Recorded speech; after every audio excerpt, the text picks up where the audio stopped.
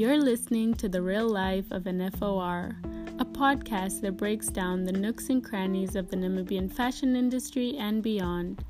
My name is Leah Masika. I'm a Namibian fashion designer known for my creative diversity within the industry. This is the real life of a fashionista on the rise.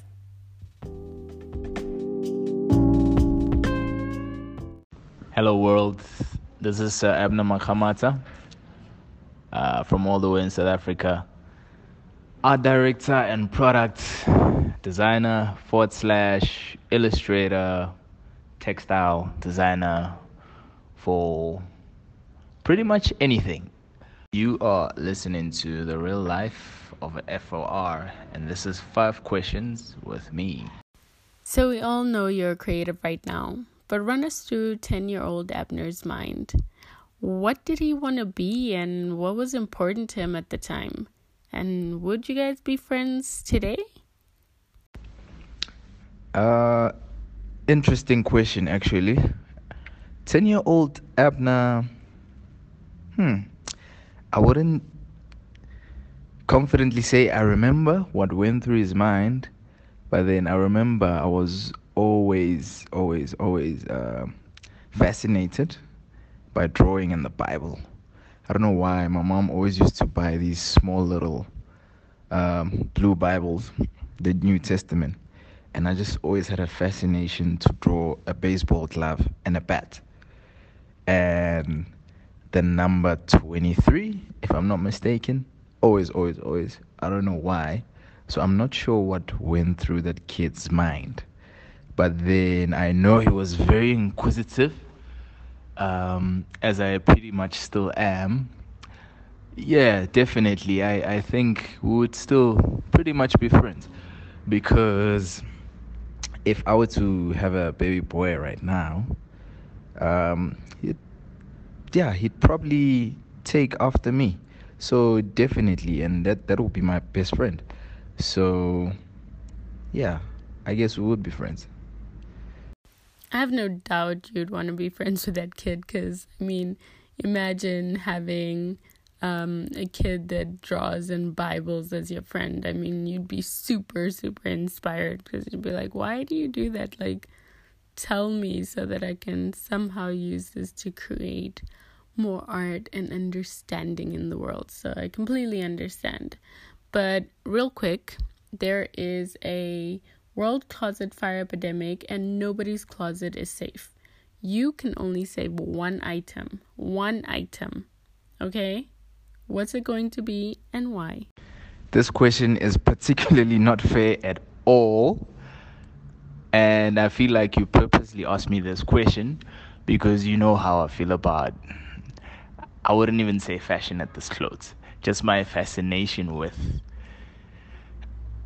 items within fashion. I have an obsession with particular things in fashion, and therefore I feel like this question shouldn't be answered. But for the sake of this Q&A, probably if the world was on fire and I just had one item to save, it would be a few actually. So it would be all the items that I've kind of like got to create with other brands, through working with different people or just straight up working with these brands.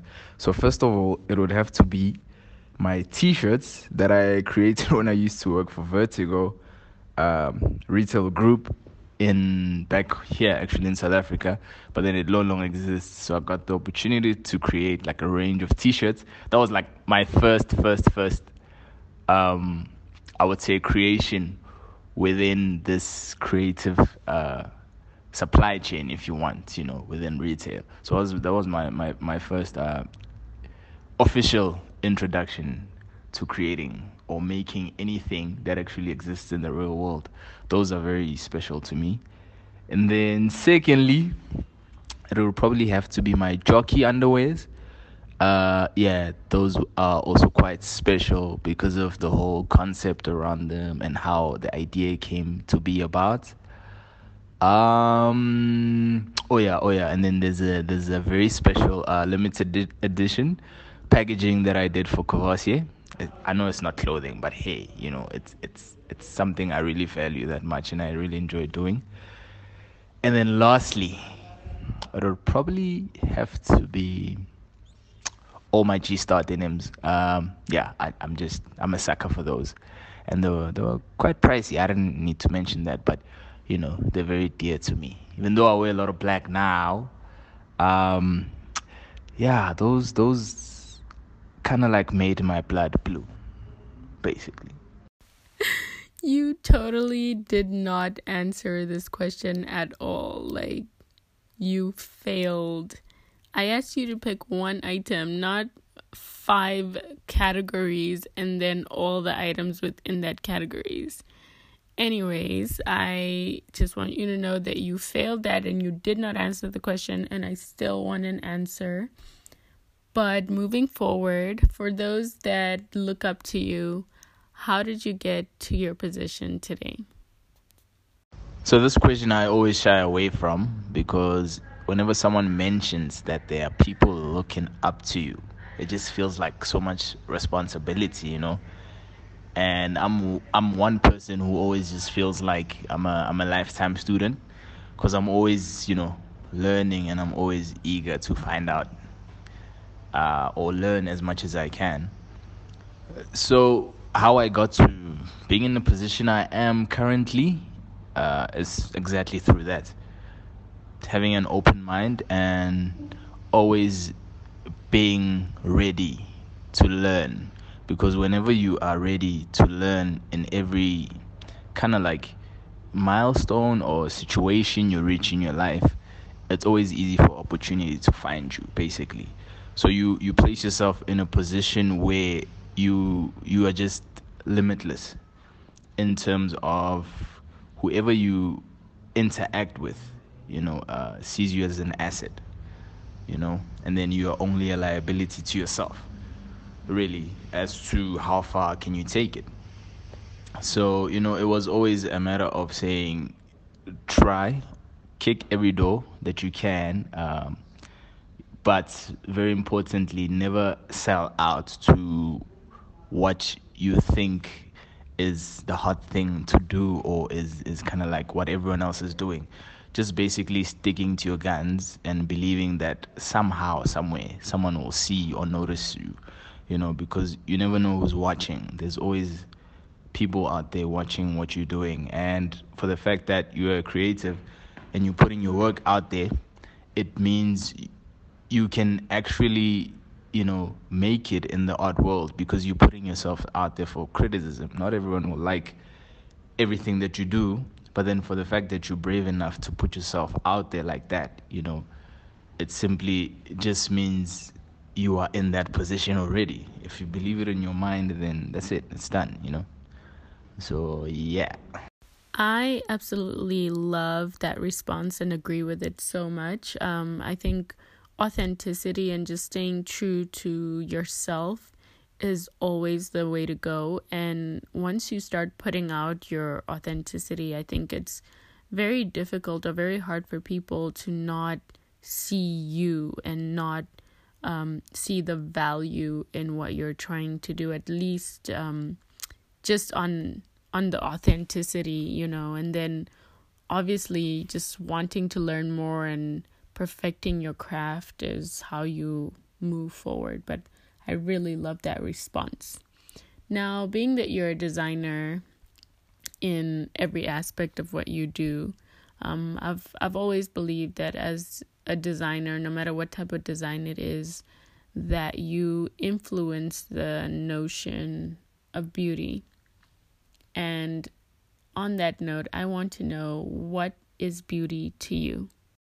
I particularly like this question because it goes back to one of the things that I said I would save if the world was to burn right now and I had just those few items to save from my closet. Being the jockey underwears I was telling you guys about. So basically, the whole concept was around exactly this question: what is the notion of beauty? And the whole collection was purely inspired by the simple saying of saying beauty is truly is in in the eye of the beholder. So beauty for me is something that is fluid in a sense that it's really up to interpretation. It's has no wrong or right. It's just a matter of saying, like the Nike sign, but then we flip it. So we like just dope it. You can't be wrong or right. So that's what beauty is to me. And beauty again it has to do with evoking certain emotions, to different subjects even. So it's not something we can touch always. It's not something we can see always. But definitely it's something that people can always feel. And then how they choose to interact with it, like again, they just dope it, basically. That's a phrase. I just kind of like made a metaphor immediately. Abner, you can't just come onto my show and create phrases like, let's just dope it. Is this you like showing off on my show? I can't. I cannot. Okay? Anyways, brilliant phrase. And I love that you said beauty is a feeling. Like, it's always a feeling. Like, I think that's the one consistent thing about it is that, yes, it can be visual. Yes, it can be so many things. But no matter what, it always comes down to a feeling. And I really, really like that aspect. So, also, these jockey underwears, like, why can we have a picture? I believe me and my listeners, we would like to see a picture. So if you could just take some pictures and send them so that I can post them up on my Insta story. Just for the record, because we need to understand why these jockeys are, one, getting saved out of fires, and then also part of this response. We need to know. Okay, moving on. Last and final question. You have to destroy one piece of art to save the world. What would you destroy and why? First of all, my understanding of art is quite primitive, right? So having said that, I just feel like I would destroy the understanding of arts for art's sake. I wouldn't destroy any physical art, but just that mentality of art for art's sake. Simply because I have a graphic design background, right? And I've always viewed graphic design as art with a purpose. So I don't know if that kind of makes sense, or if then it becomes socially correct or politically correct for me to say I would destroy the notion or the state of mind of art for art's sake. I like how you keep avoiding the actual response. Like, I asked you to destroy a piece of art. Like, I want you to destroy a piece of art to save the world. And you decide that you're going to destroy a notion. Anyways, I completely understand, though, that art for art's sake is kind of redundant. I feel like when you're creating something or when you're making something, you should make it for a purpose, for a reason that is not necessarily for it to be art. And it kind of gets corny when people create art just so that they can call it art. I think it becomes art because of the feeling that it invokes, the conversation it creates, and that's why it becomes art. But before that, like, it shouldn't be art. It should be a painting. It should be, a t-shirt and only become art when it's, elevated into society where people have made it art because it's become that important. It's become that conversation. It's invoked feelings and started things that never otherwise would have happened or started if it wasn't created. So yeah, I completely understand where you're coming from with that. But we've come to the end of our questions. I appreciate you being here, and I'm so grateful that you took the time out to hang out with us and answer my 5 questions. So there you have it, ladies and gentlemen. That was Sir Abner Makgamatha, creative director David Tlale, and just all-round designer. If you haven't seen his work or if you have no clue what he does, follow him on Instagram or go check out his work on Instagram at sir.abner, and that's ABNER, and you'll see what he does. And trust me, if you are all about aesthetics and design and just brilliance, this page is gonna blow your socks off. And that's it for me and FOR. Join me next week, Monday, for 5 questions with Lafika Joyce.